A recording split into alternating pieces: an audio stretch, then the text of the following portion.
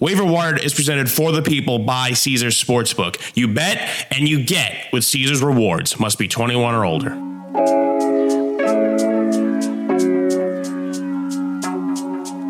Welcome to week 7 of the fantasy football season, affectionately known as Bye-Mageddon. We don't have another Bye-Mageddon until week 13. For now, we've got 6 teams on bye. But in addition to that, Eddie, we have a ton of new injuries. Feels like we start every show this way. I hate to start it this way, but of course we're going to get to all of that and more. First, I got to check in with you, Eddie. How are your fantasy football teams doing? Amazing. I mean, I feel like I'm doing really great in both leagues. I have 5-1 in one of the leagues. Really shot at 6-1. Playing my brother this week, so that actually means a little bit more. Obviously, everyone in the fantasy world has been dealing with, you said, the injuries, and now it's like, which backup running back do I get? Who's going to get used more? Everyone's looking at like snap count percentage. That's just the nature of the game. That's just what always happens. And first of all, week 7 is crazy how fast it's flying by. But I'm thrilled with my teams there. No complaints whatsoever. And I do feel like, I'm not sure if you felt this way too, but I was just looking across leagues and just seeing what people were tweeting about. In one of my leagues, I have a 12-team league. Only 3 teams met or exceeded expectations, like the fantasy projections for the week. I felt like it was a pretty sour fantasy week. A lot of injuries, a lot of the star players not really doing what they're supposed to. It's like 9 teams under projections one of my league, and I was like, man, it's a tough sledding out there. But I am thrilled that I'm still winning. It's a great feeling when some guys pick up the slack of other guys, and you have to worry about it. Again, the best feeling going into the Sunday night or the Monday night game with it's already a lock. You could just put your feet up, kick back, relax. No better feeling. It is a great feeling. I have one team that's 6-0. Hello. And I logged in this week and I was like, okay, I'm due to lose. And I was the highest scoring team this week, even with and I started Dak Prescott, which is even more amazing. We'll talk about that in a minute. But yeah, if you haven't flipped the page yet, sometimes in certain apps, I'm aggressive, right? Like as soon as I know kind of what I want, and I've already thought through it and I've already written my waiver wire article, I go on Monday night and I start trying to put in my claims early because I want to just get it organized. I have so many teams and ESPN won't let you. It's like, no, you're still locked. I'm like, no, I'm not. The games are over. Come on, man, move. But yeah, stay aggressive if you can. Get those waiver, because if you haven't flipped over to week 7 yet to look at what it looks like, please, you're not going to like it, but do it now. You're going to have a lot of players on bye.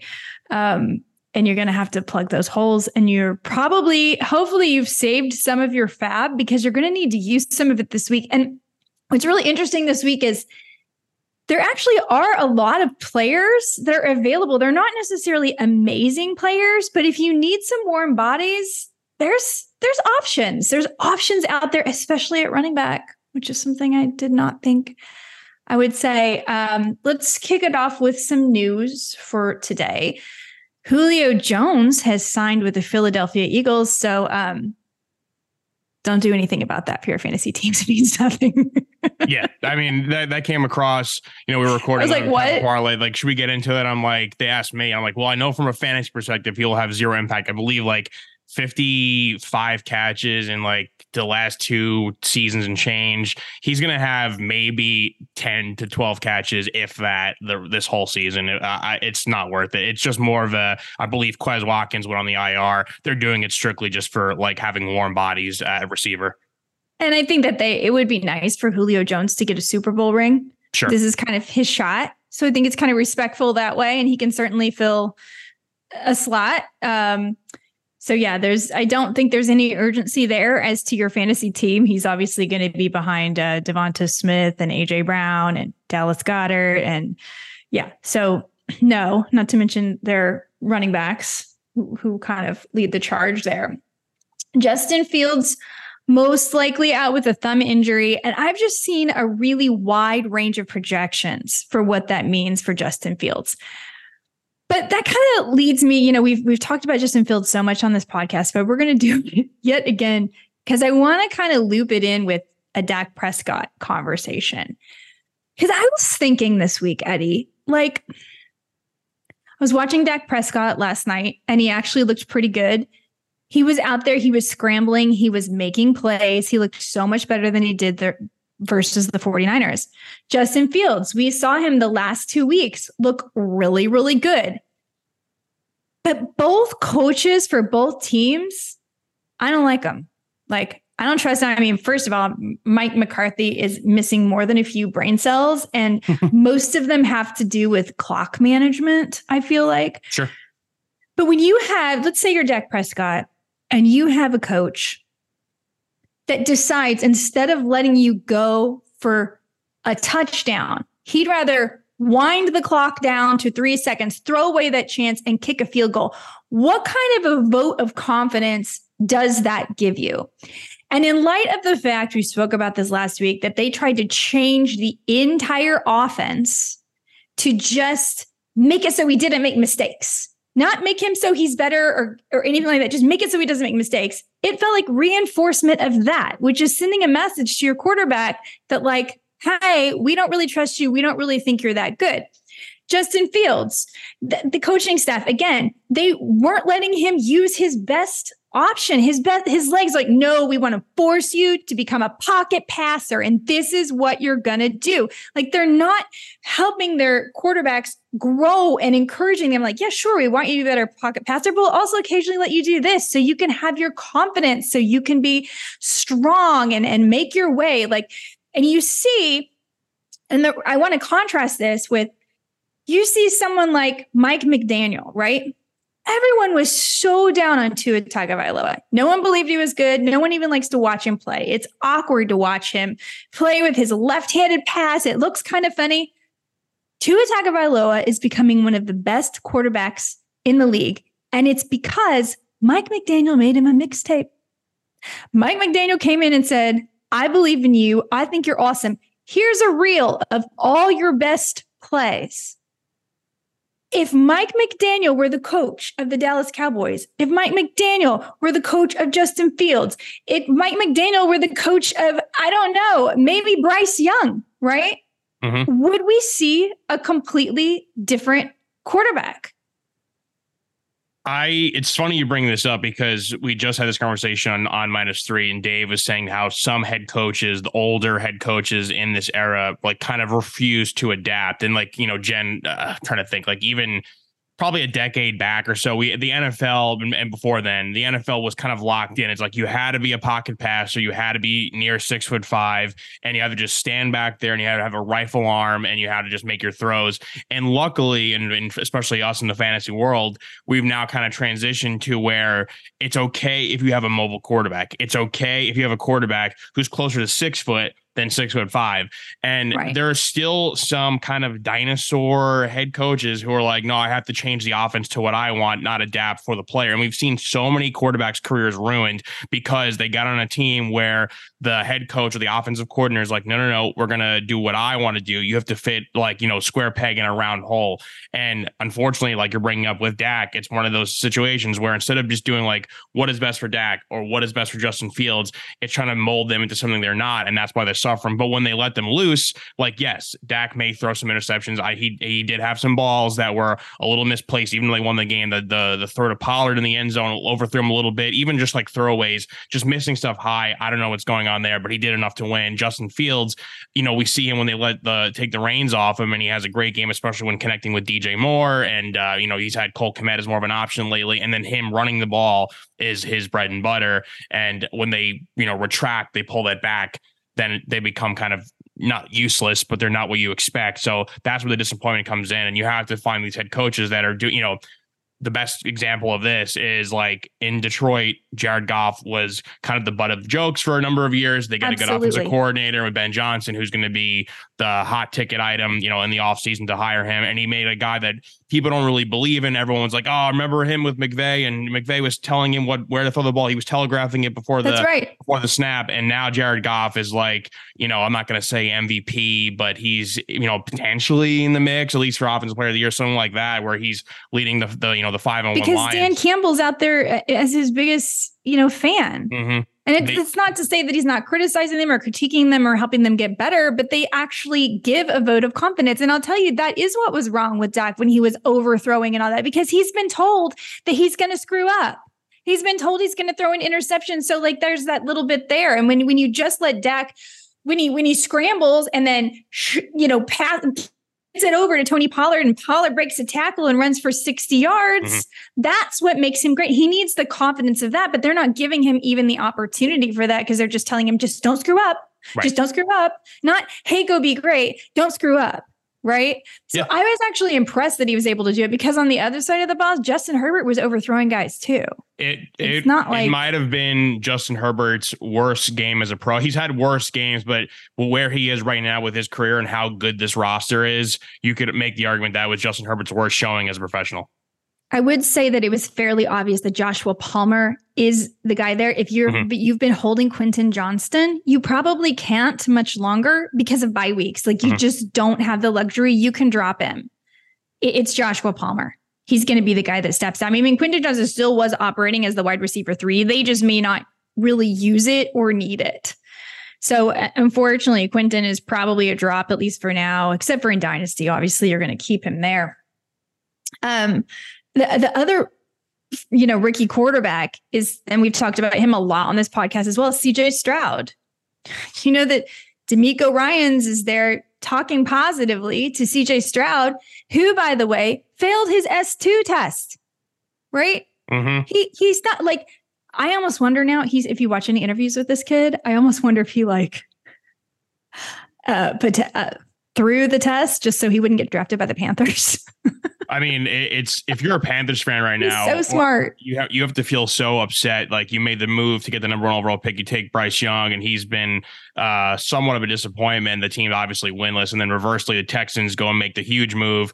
They get not only Stroud but Will Anderson. They're set for the future. And then just look at his numbers. I mean, he 9 touchdowns, an interception, over 600 passing yards. Like he's surpassing somebody like Jalen Hurts, who's one of the first quarterbacks taken. And again, like the biggest thing with him is not turning the ball over. I know it was his first interception. He has the record now for most consecutive attempts without throwing an interception. Just not turning the ball over for this very, very young, inexperienced Texans team is huge. They have their guy, and he will for sure be a quarterback that everyone will covet the next many upcoming drafts. So on my wish list for Justin Fields is just that I almost hope that he gets traded, and he gets traded to a team with a young coach that's going to give him a fresh start, because I think he's still really talented. And 100%. I want to end this narrative that Ohio State quarterbacks aren't good. And I think CJ Stroud is doing that. Stroud did that. I mean, their GM, Ryan Pauls, was at the Notre Dame USC game scouting Caleb Williams, who also had the worst game of his career by far. So what does that tell you? They have the first pick and the second pick because their record, because they have the Panthers picked, and luckily the Panthers are terrible. So, the sad part is for Justin Fields, and I do agree with you. I do think he will go somewhere else. GMs and head coaches extend their shelf life by drafting a new quarterback. So if they bring in a new guy, that's going to be their guy. They're attached to that new rookie. Most likely Caleb Williams, could be a Drake May or a Sanders, who knows? But so if they bring in Caleb Williams, and let's say they go pair him up with Marvin Harrison Jr. from Ohio State, the receiver, then they have weapons to go, look, now we have 2 to 3 years to see how this guy develops, and then Justin Fields will go somewhere else. I do think put in a great circumstance that Justin Fields could survive in this league, because again, his legs are a huge asset, and we see when the offense kind of lets him do what he does best, he can be very effective. Now, I know that TNF game was versus the Commanders, and the defense hasn't been that great, but like he's shown me enough that when he is running the ball, and then his arm then becomes secondary, but it opens things up for him. And I think I'm with you. I think that if he moves to a good situation, good O-line, a few weapons, a solid running game, I think that he could be. He's never going to be a top 5 guy, top 7, top 10 guy, but he could be in that like middle of the league, kind of maybe upper teens at his peak. So I definitely think his career is not over yet. I think, he's probably going to miss the next few weeks, and you wouldn't really be comfortable starting him because we don't know how he's going to be able to grip the football. And there's a wide range of people saying, oh, no, he has to have torn ligaments. Oh, no, it's no big deal. But he won't be able to grip the football. We saw Dak Prescott have a dislocated thumb last season. He had to have surgery, and it did take a while before he could get a good grip on the football. But, conversely, you also say, but maybe they'll just let him use his legs, which is something we've been wanting. Sure. No matter what even if he goes this weekend, unless you're really desperate, you're not going to want to start him. And I would say the first priority on the waiver wire at quarterback is Sam Howell. Now, Sam Howell has actually finished as a top 14 quarterback in 5 of 6 weeks this season. Doesn't seem like it. He's not really doing a lot for his fantasy assets. Like those of us who drafted Jahan Dotson are incredibly disappointed. Those who have Terry McLaurin, he has like the largest target share of the Commanders, and it's like not even 20%. Curtis Samuel has kind of been the guy that's been it lately, who, by the way, is available on most waiver wires and an excellent pickup this week if you need someone. But Sam Howell is someone that has the rushing upside. And in his last year at UNC, he rushed for like over 850 yards. So he has that mobility. Plus, he has a really big arm. We've seen him pass for over 300 yards this season. So he is probably my first pickup. And then after that, I can't believe I'm going to say this, but again, guys, it's by Mageddon. We got a lot of injuries. Probably Desmond Ridder. 300 plus passing yard games, 2 in a row, and he started. Kyle Pitts look relevant, and there's some encouragement that they traded for Van Jefferson. Maybe Arthur Smith is going to realize, oh, I have a better offense if people think we can throw it and run it. I don't know, but I'm intrigued. When Kyle Pitts scored, did you do the thing that I did where you took your phone, you're like, oh wait, no, this must be fake. Like, hold on, let me find a different source. When the AP tweets it out, then I'll believe that it's true. I'm confused by the Falcons here, and I feel like, you know, if you have obviously Bijan, especially in the passing, it will be a factor. And I think if you're somebody who did draft a Kyle Pitts or Drake London, you're a little bit happier because, you know, the move for Van Jefferson was basically saying, all right, we're going to start to throw the ball more. They're at their best when they are running the ball, when they're pounding the rock. And then it's like up to Ridder, hopefully in a short third down scenario. And then plus he has the ability to run as well. So it's like he'll make the easiest play to get the first down. When they now switch to this weird, I mean, he threw 2 of the worst interceptions I've seen this season. And then now they want to like start this offense in more of a pass first offense with him to kind of, that's not his bread and butter. It should be a Bijan and Algier led offense. And then Ridder fills in the gaps and makes plays with his legs if he has to, with his arms if he has to, because they have the weapons. So I do like the Ridder ad because of those factors, but it goes back to what he was, 2 weeks ago. But last week when they're like relying on his arm and his really bad decision making for a young quarterback, pretty much the anti CJ Stroud. So I would be weary of that. But I do agree. There's a lot of an upside there. I'd almost even say more of an upside with Ridder than with Howell, just because the Giants kind of had the track record of the Commanders the last few seasons, and that defensive showing versus Josh Allen was the most shocking thing I've seen this entire NFL season. So I would say I'd probably lean even Ridder over Howell just because of that. Would you say Bijan Robinson has been a bit of a disappointment based on where you drafted him? No rushing touchdowns, so I think it's fair to say. I mean, obviously in the receiving game, RB14 on a per game basis. I mean, I'm not saying he's a bust or anything, but you know, he's behind Saquon Barkley on a per game basis, who hasn't played that many games. Missed games, yeah.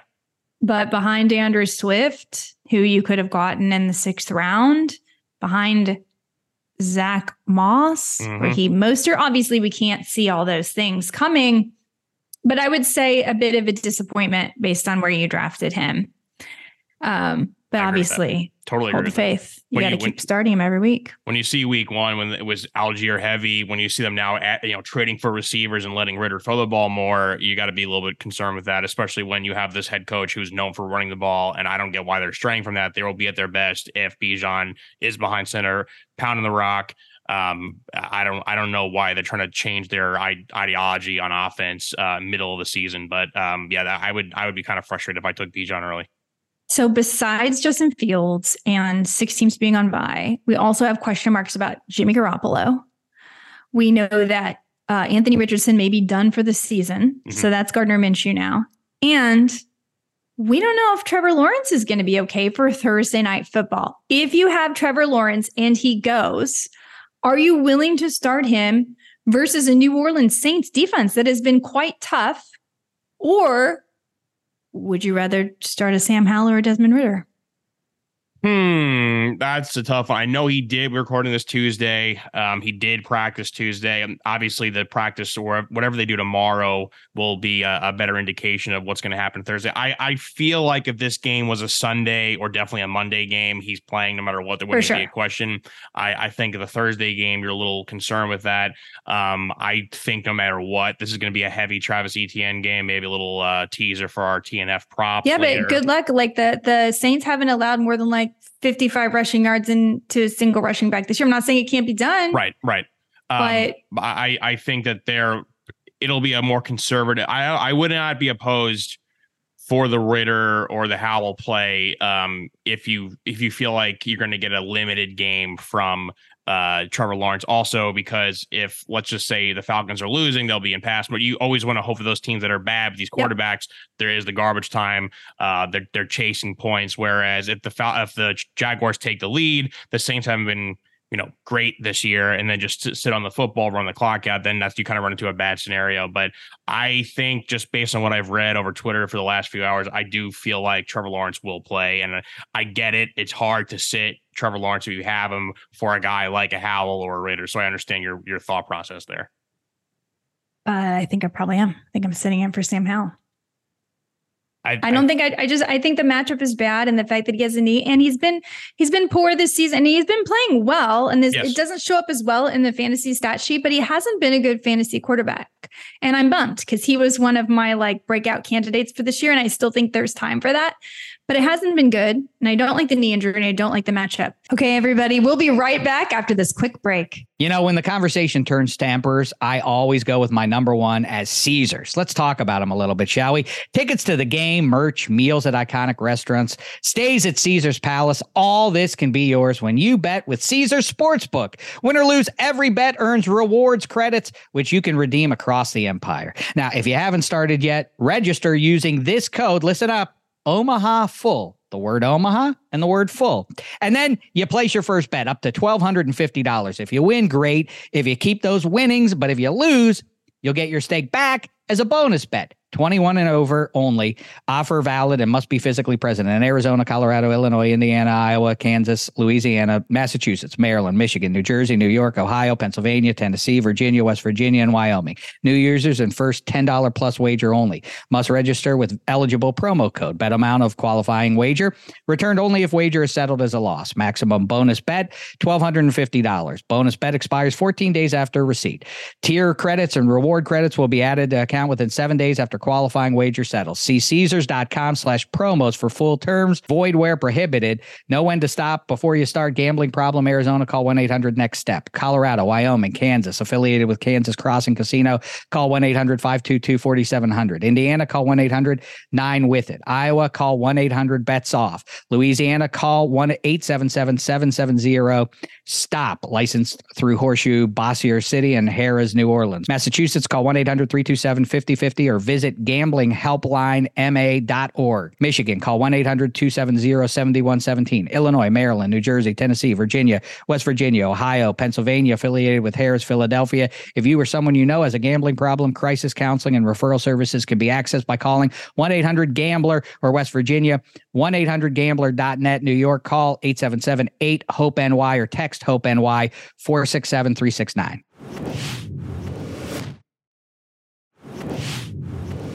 Now, let me ask you this. One of the things about bye weeks is people have to drop players. So again, reminder, especially in the middle of this week, at the end of this week, if you happen to not need a lot of players, you're not desperate, and you have room, go pick up players that are going to get dropped. Someone is going to drop Jahan Dotson. Someone is going to drop Quentin Johnston. And someone probably already has dropped Daniel Jones. Mm-hmm. I would get Daniel Jones, and I would start him this week over Trevor Lawrence. I know that sounds insane, but if he goes, and maybe you don't have the option, I'm talking about if Trevor Lawrence doesn't go for sure. The matchup with the Commanders is a good one. Mm-hmm. Again, really good one for quarterbacks. Before anyone starts to judge and say, "Oh, Eddie, shut up, you're a Giants fan," I'm saying this as somebody who is so down and so negative about that. I'm just talking about historical stats and what's happened. Jones has played well versus Washington. That's a fact. the offensive line the other day when they played the Bills, not an amazing game, but a much improved game than we've seen. They pulled Justin Pugh off the couch, like you said in the pregame intros. Back with the Giants, he played left tackle. Evan Neal quietly has been better over the last few games. They will eventually get back Andrew Thomas. They will eventually get back JMS, their center. They took in the second round. And it seems like Darius Slayton's been more of a factor. It seems like Wan'Dale Robinson's been more comfortable with the offense. Darren Waller didn't have the best game versus the Bills, but he's been, popping up here and there. They're trying to use Saquon, but he'll only get healthier as the season goes on. So I think there are some positives to putting in Daniel Jones. So before you go crazy saying, of course, Eddie's going to say that, I'm down on them, but I do understand the rationale of why you'd play him. Yeah, I'm starting in my 2 quarterback leagues for sure this week. All right, let's talk about the San Francisco 49ers. As you know, it gives me great pleasure that they lost last week. I'm sorry to say it, but it's true. But it doesn't give me great pleasure that a lot of their fantasy players who I count on and love in a fantasy way are questionable, and it's a Monday night game. So, the biggest news, of course, is I felt like maybe we jinxed it last week when I was like, no, the number 1 pick. Literally in the video. Not Christian McCaffrey. But, the news is that there's actually optimism he may even play Monday night. And this puts us as fantasy managers in a major bind, because I don't care if Christian McCaffrey is managing an injury, if he's playing on one leg and he has only one eye. I'm starting him. Yes. That's Christian McCaffrey. But I just don't know if he's going to be playing at all. And it's a game time decision. It's Monday night. Obviously, the plan is, if you can, to pick up either Eli Mitchell or Jordan Mason, because then you have an option. So if you're the McCaffrey owner, you have to put down your money this week on one of those 2. Now, here's the problem. Which one?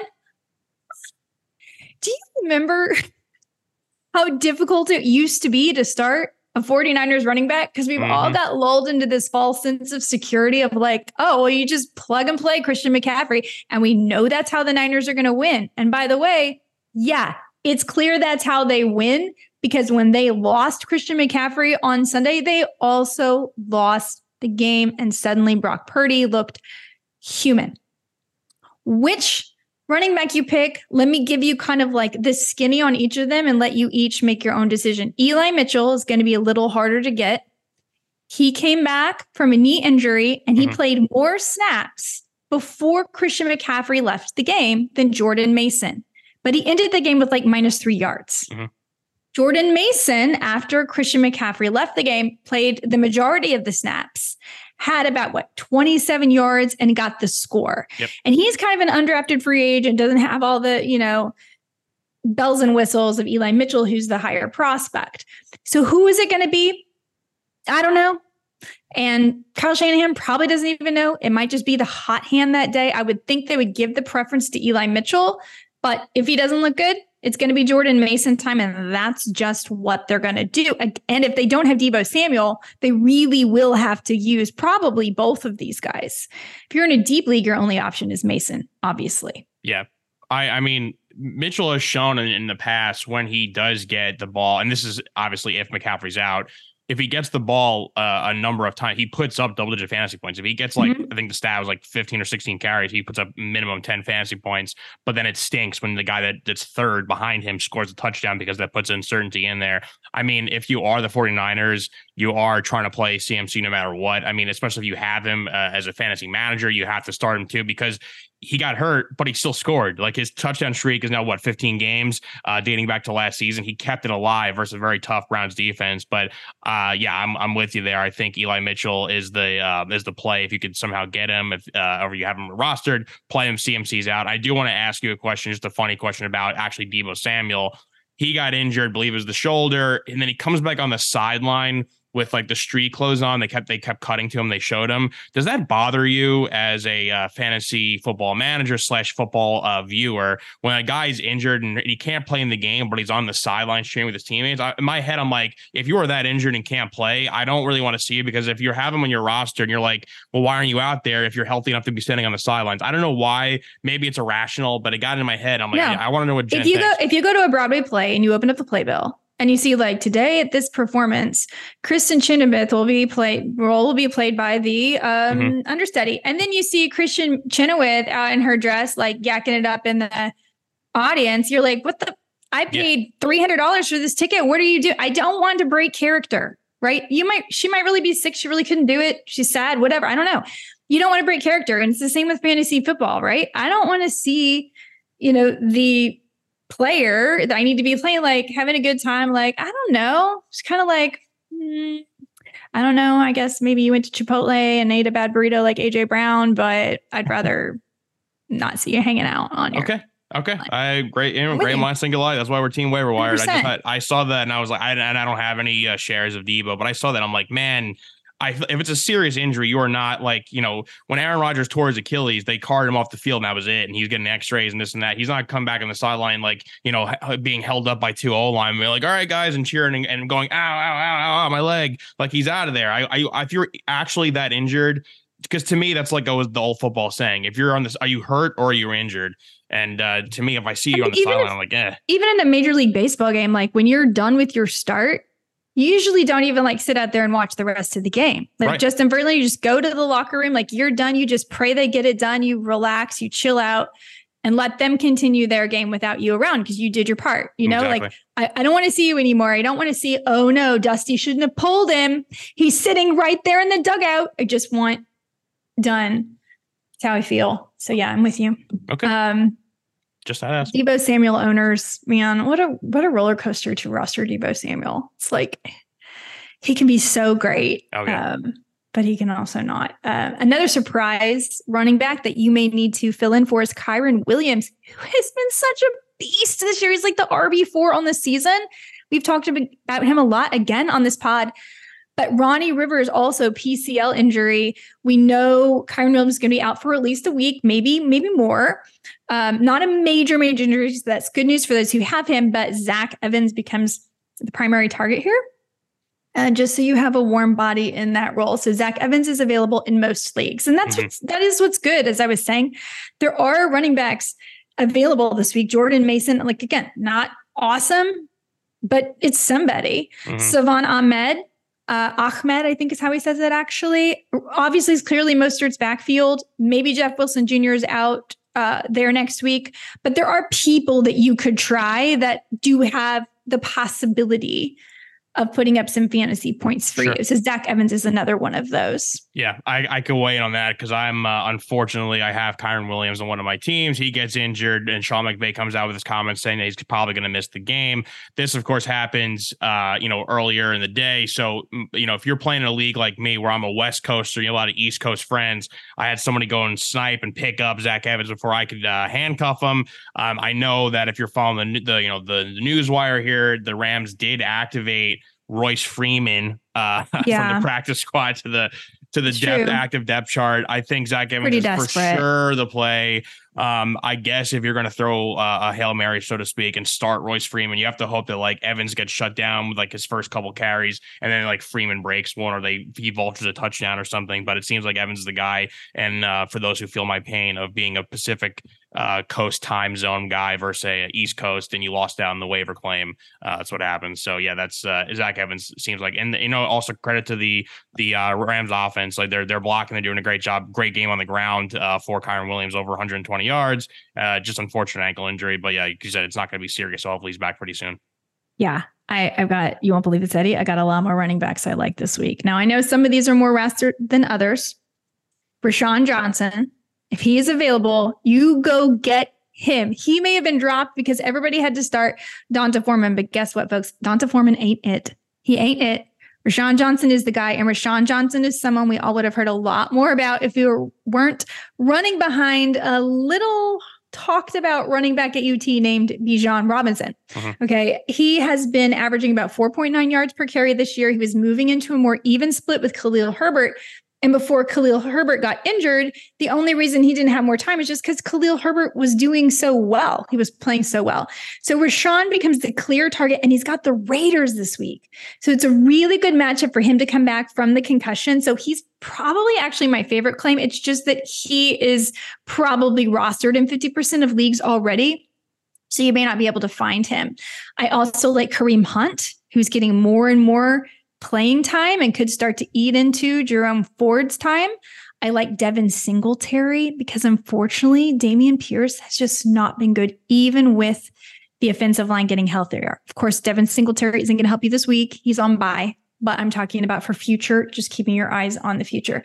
Chuba Hubbard had a better game than Miles Sanders has had all year. Surely they notice this. What will be most interesting, of course, is the announcement that Frank Reich is not calling the plays anymore. He's turning over duties to the offensive coordinator. So, Eddie, in general, does this give you any hope for Miles Sanders and or DJ Chark, Jonathan Mingo, or anyone other than Adam Thielen? Yeah, I mean, I have Thielen on a team, and he's just a points machine. With the running backs with the Panthers, like it sounds unfortunate, but I feel like the rest of the season, like you're really going to have to get your points from the running back in the first half because I don't see the Panthers.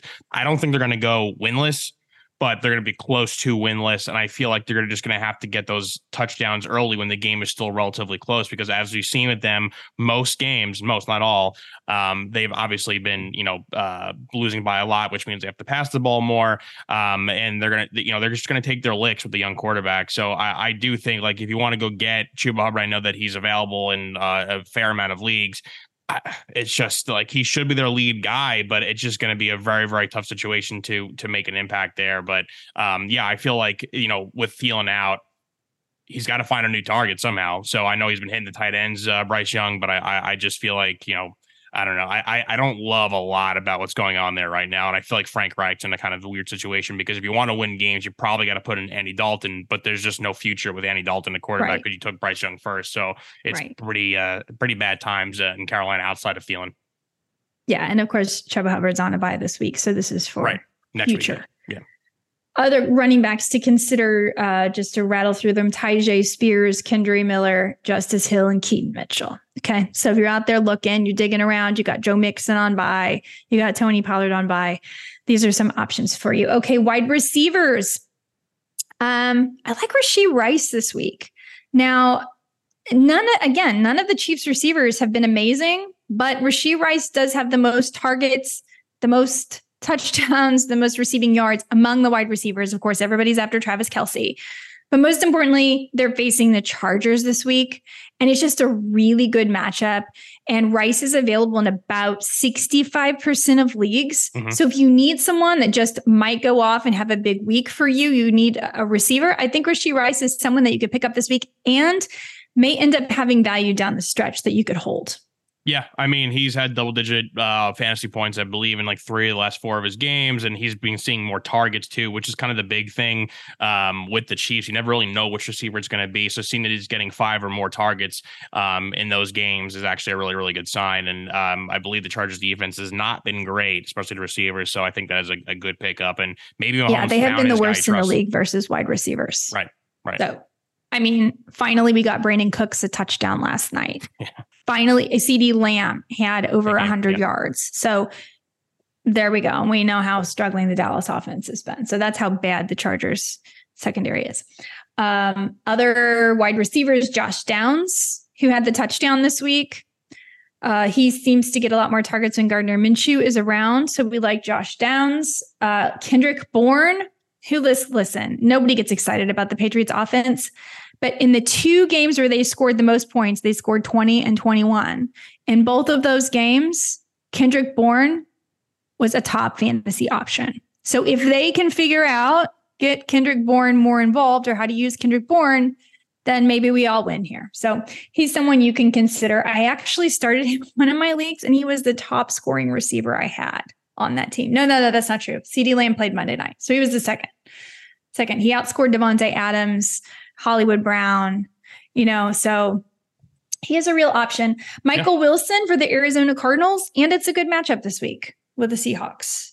Is somebody I really like. I mean, I have Bourne in a roster, didn't start him, but 11 targets is nothing to shake a stick at, especially with how bad the Patriots offense is. The ball has got to go somewhere, right? And they should be most in passing situations. And I feel like, Yeah, Michael Wilson, he's almost double-digit points in the last 3 or 4 of his games, and he's had one big explosion with over 20 points. And then plus, like, the Seahawks defense, people think are great, but they have been allowing them like a ton of fantasy points to receivers as well. Right. So I do think it's a good matchup for him. So I'm fine with either of those guys. I took Bourne for a reason. I guess I believe in the Patriots more than I thought I probably should have, but yeah, I think you can't go wrong with either of those guys.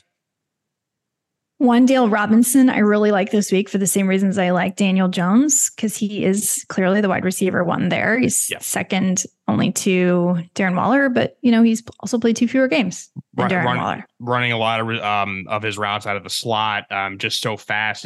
He's fully recovered from that knee injury. He's just a quick titch guy. He's a perfect guy to have in that offense. Again, if the offensive line could just stay stable and you get a healthy quarterback back there, I think he'll be a targeted fantasy receiver for years to come. I think he's a real place in this league.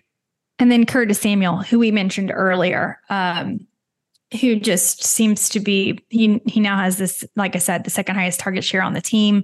He also has a little bit of rushing ability and can be used creatively. So the thing about that Commanders team is just, it's a positive for Sam Howell in that he's able to hit so many targets.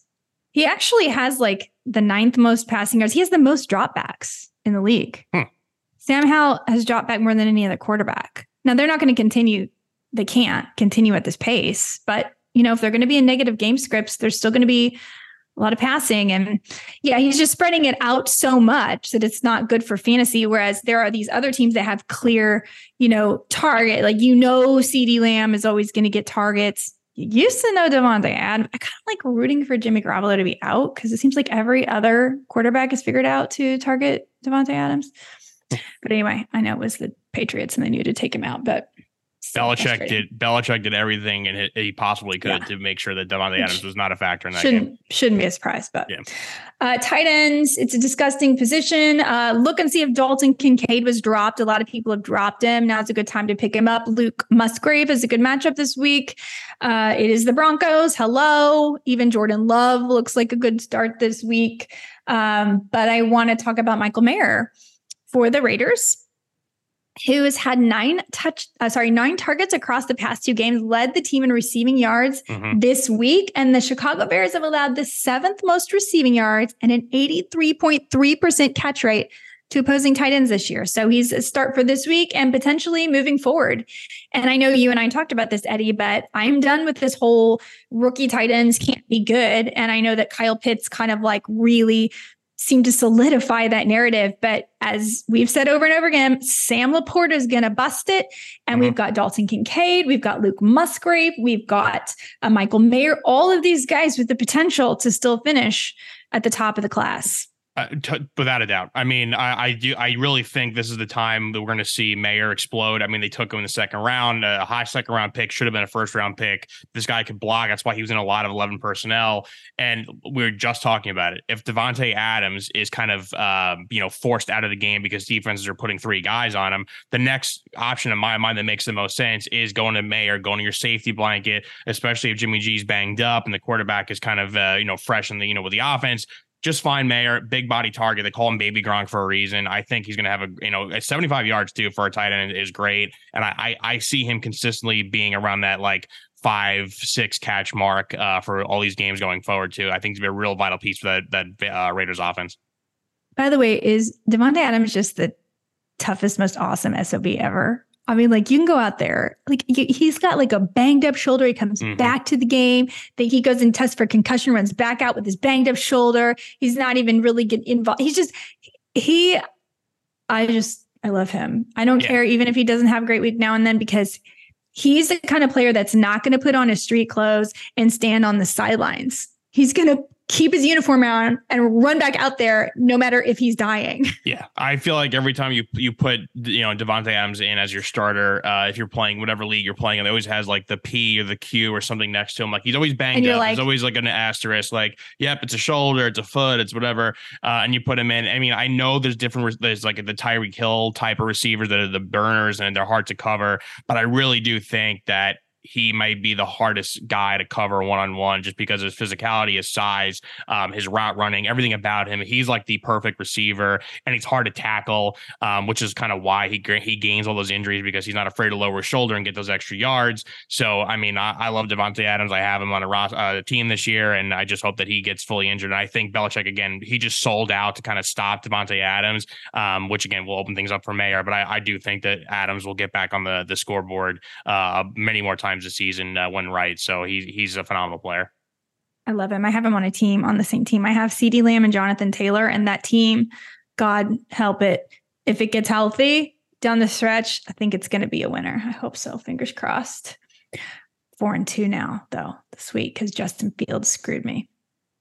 Hey, above 500. That's all that matters. That's good. That's playoff. I mean, it's not his fault. He got injured, but still. I was so excited too. All right, let's talk about Thursday Night Football, because I think we ran through all the waiver wire options. Thursday Night Football, it's kind of hard. It's kind of hard to pick a lot for it, because we're just still kind of waiting to hear on Trevor Lawrence. And even when you go to look at the player prop market, it's not really great. It's kind of thin. But I do have one, maybe two plays I like. Eddie, do you have a play you like? I do. I kind of teased him before. I know it's going to be tough. I think it's actually better if Trevor Lawrence is in for this prop. So I could say if you don't want to take it, it's fine. But the over 63.5 rush yards -115, like you said, Gen 2, tough Saints defense. But I do think this ETN prop is a little bit easier. Is anytime touchdowns +118 for a Travis Etienne. He scored, I think, like 5 times already this year. I think he'll be able to do that. So, but the prop, if you want to go the other direction because you're afraid of the T-Law injury, totally understand that. A guy who's been very, very consistent this season, has had a number of monster games. And one of the emerging receivers, I think, in this league is Chris Olave, over 60.5 receiving yards, -117. He's gone over that mark, I believe, 4 times this year. A few games over 100 yards too. And it's basically, the story on him is like, if he gets like 6 catches or above, he's always going to have a monster game, especially in terms of yardage. He's just so good. He's so consistent. A great young receiver again. Man, Ohio State. I mean, we talk about may not turn out quarterbacks who succeed in the NFL, but receivers definitely do. And he's really a special player down there in New Orleans. So a little bit more I want to add on about Travis Etienne. Travis Etienne, actually the RB5 on a per game basis for fantasy this year. He has been really good. And do you remember in the offseason how the narrative was, oh, but he doesn't score touchdowns? Yep. Yeah. He has 5 touchdowns in 6 games. So I like that call. I like that you're getting plus money for that, especially with Lawrence banged up. They're not going to push him through for any tush pushes, I hope. By the way, you got to push real hard on the tush. You got to push real hard. And if you got a bigger tush, you got to, maybe Dak's got too much junk in the trunk. He is a load. I mean, people like, he is. It's He's one a of those big guy. It's not like you can just like easily push Dak Prescott.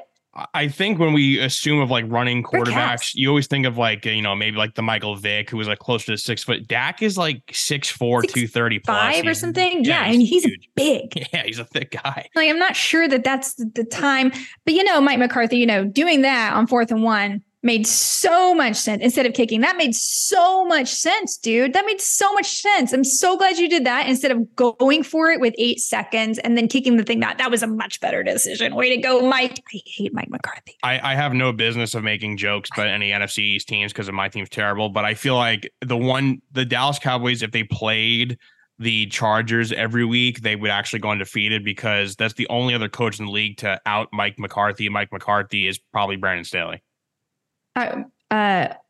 Potentially Josh McDaniel.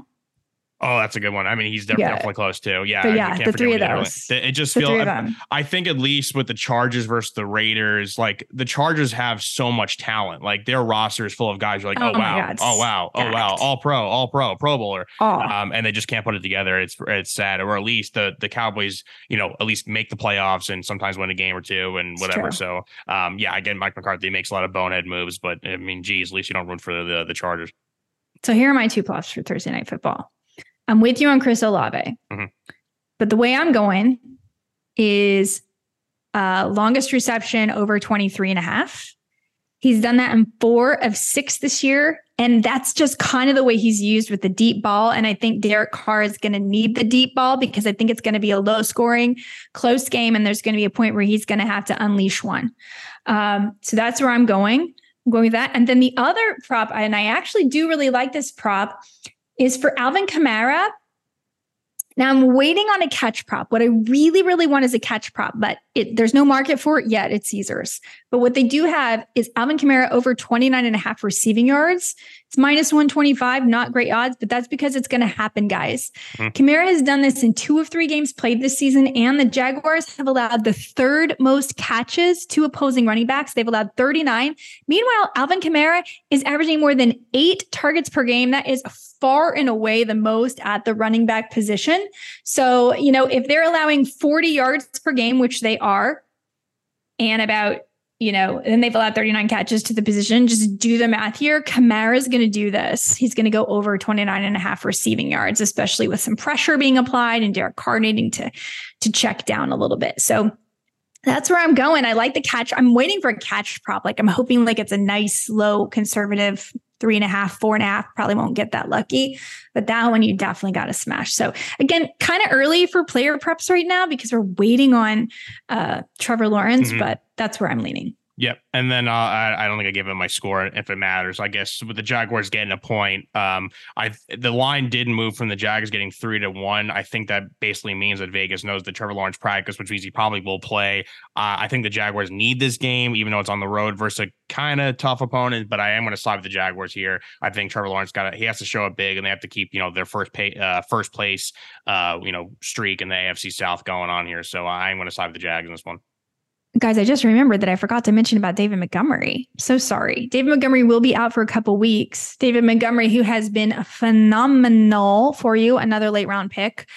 Jahmyr Gibbs is expected to be back, and so he will take, hopefully, the bulk of the work for those of you that drafted Gibbs. But Craig Reynolds does become an option, especially if Gibbs is limited because he has been out with that hammy injury. So sorry about that, guys. Craig Reynolds, add that to the list. I picked him up because of my injury to Kyren Williams. He was my handcuff, so to speak, so I couldn't get Evans. And just like you said, if Gibbs wasn't really being used when he was healthy, so I just feel like there's no reason to expect him to have a humongous game coming off of an injury. I still don't understand. That's the one flaw I have with the Lions is like they're not using the guy they took in the first round right. If they had better first round picks, I feel like this team could be a lot better than what they are, and they're already 5-1, but that's just me being critical. I feel you. The Detroit Lions are 5-1, and it's so beautiful because so are the Eagles and the Niners, and it's beautiful. I'm so glad they got upset this week. It was time, and it felt like it just evened things out for everybody. I think the Eagles are a little bit of pretenders, to be honest. I don't think they're as good as they were last year. A lot of games are tight. Hurts has been sloppy with the football. I mean, yeah, that's not crazy to say. So we'll see. I'm not saying the Cowboys are great, but I'm just saying it's interesting that this could be the Lions' year. You never know. Oh, yeah. I think, and it's also funny, too, because everyone just expected the AFC with the more dominant teams. The NFC is kind of the afterthought. And it seems like the teams that people kind of think are the best teams are in the NFC now. It's true. And it's interesting, the Jets being 3-3. Do you think we're going to get Aaron Rodgers? I do. I mean, there was a report today that he said somebody asked him, or might have been on McAfee, are you going to be back by December? And he says that the goal is before then. He's going to try to jog soon. My actual prediction is that he will come back this season, but he's coming back at like 65 or 70%. 65%, yeah. And unfortunately, I think that maybe I think even just not even getting injured again, just playing on this injury, not fully healed. I'm not a person that's a doctor or have ever had an Achilles tendon issue, but I just feel like playing on it, not fully healed, may kind of shorten his career in the back end. So I feel like in the long run. Yeah. So, but maybe he's not worried about playing until he's 45, like a Tom Brady. He's going, well, I'm this age now, this Jets team, nobody thought would be 500, and they're playing great ball and defense. They're winning that game without Sauce Gardner. Breece Hall is an awesome asset in the team. And I just think he's like, I got to get back. If he gets back, seeing how the AFC is, the Bills are shaky, and you're seeing the Bengals are shaky. There's so many teams that are like the teams you thought you were going to be there are not performing well. He's like, we could get in the playoffs and make some noise. So I don't really fault him whatsoever for wanting to come back. I don't either. Okay, everybody, we'll be right back after this quick break.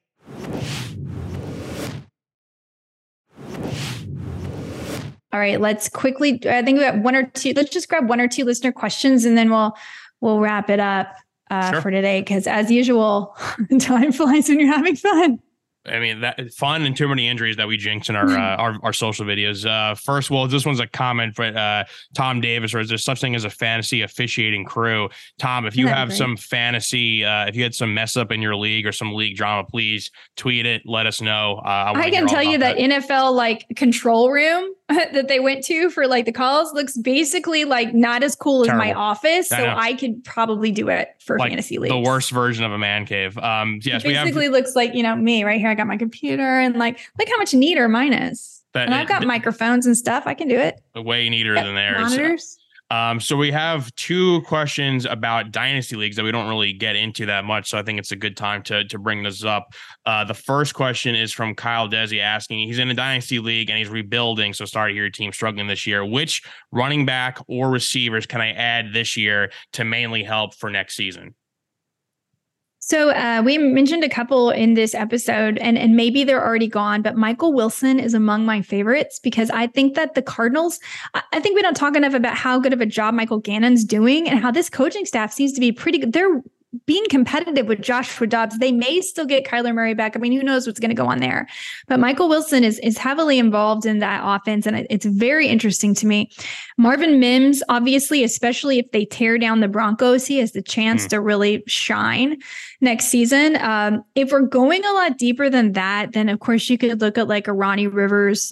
And as far as a lot deeper than that, that's not really my expertise. Unfortunately, I have to say maybe Eddie's more because he's watched a lot more college football than I have. But for this season, I would say those three guys are guys that I would consider targeting. Rashawn Johnson, but he must be already rostered. Yeah, and I mean, I know we said running back or receiver, but I feel like the theme, you want younger players for, like, we've been talking about these tight ends. Like, I feel like Mayer or some of those guys, Musgrave, a lot of those guys we mentioned, like, go get one of those younger tight ends if you don't have them already. That's going to be definitely a great bright spot for your team. And then the last question we have, another Dynasty League question, but a little bit different. This is from Roddy Elliott. What's the best strategy for rebuilding a Dynasty Superflex team?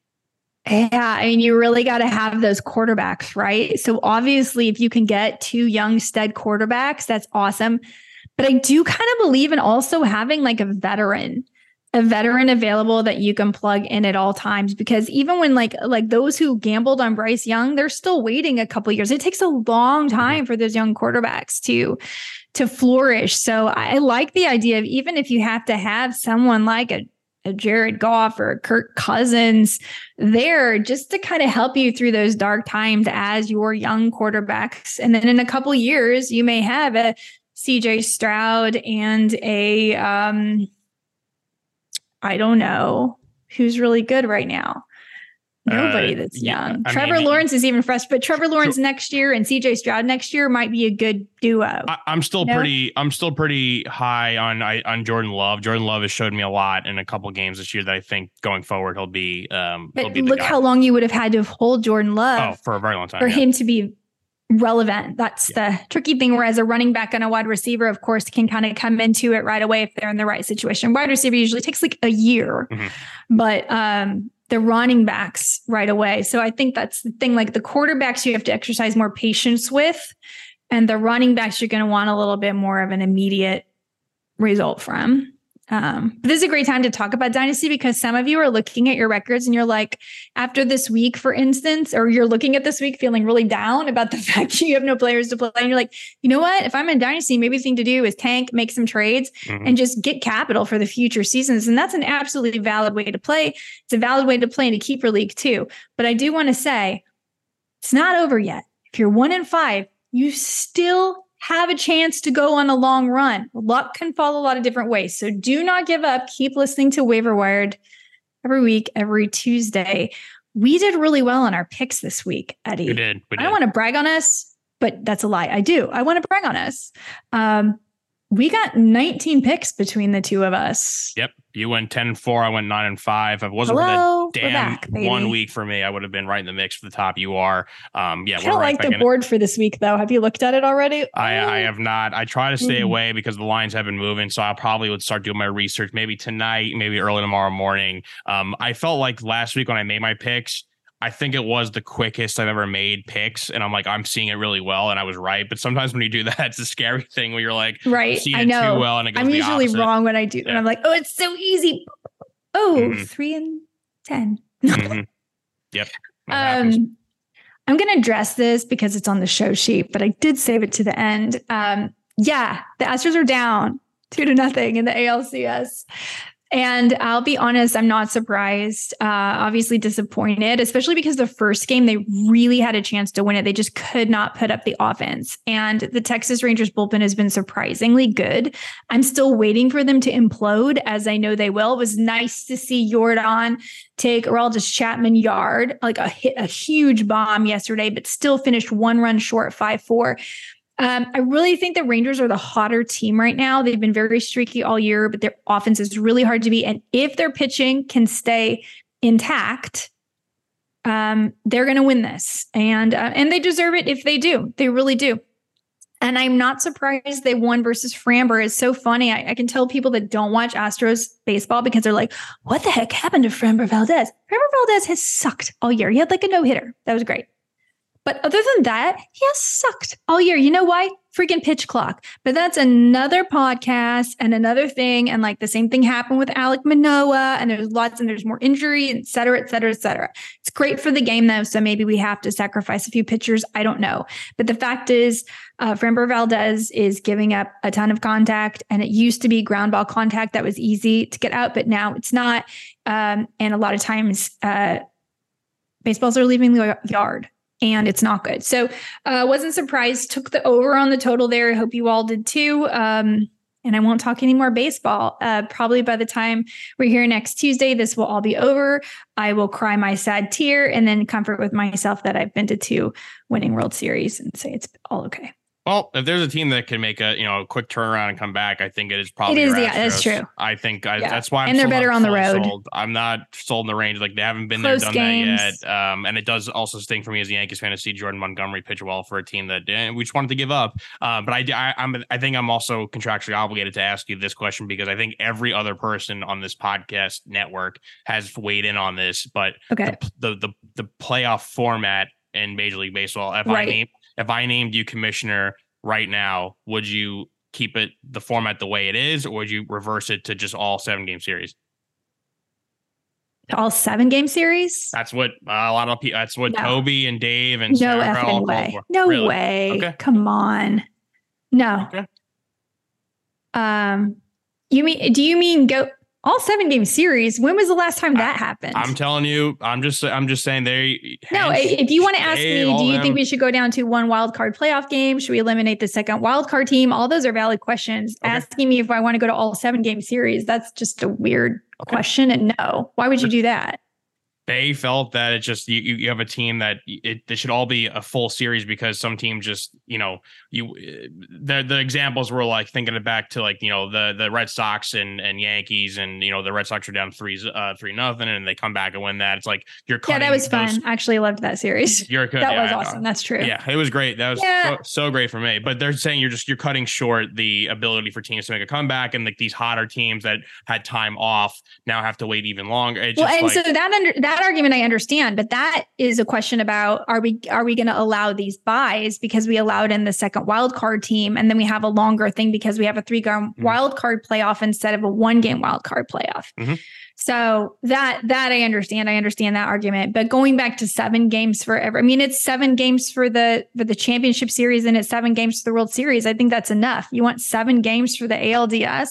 I don't think so. I don't think that's necessary or what's going to fix it. I think the problem is is it good in a game like baseball? Is it an advantage to give someone a bye? In football, it's clearly an advantage. Your body's so beat up. You're so tired. Like give them a rest and how they plan the bye weeks.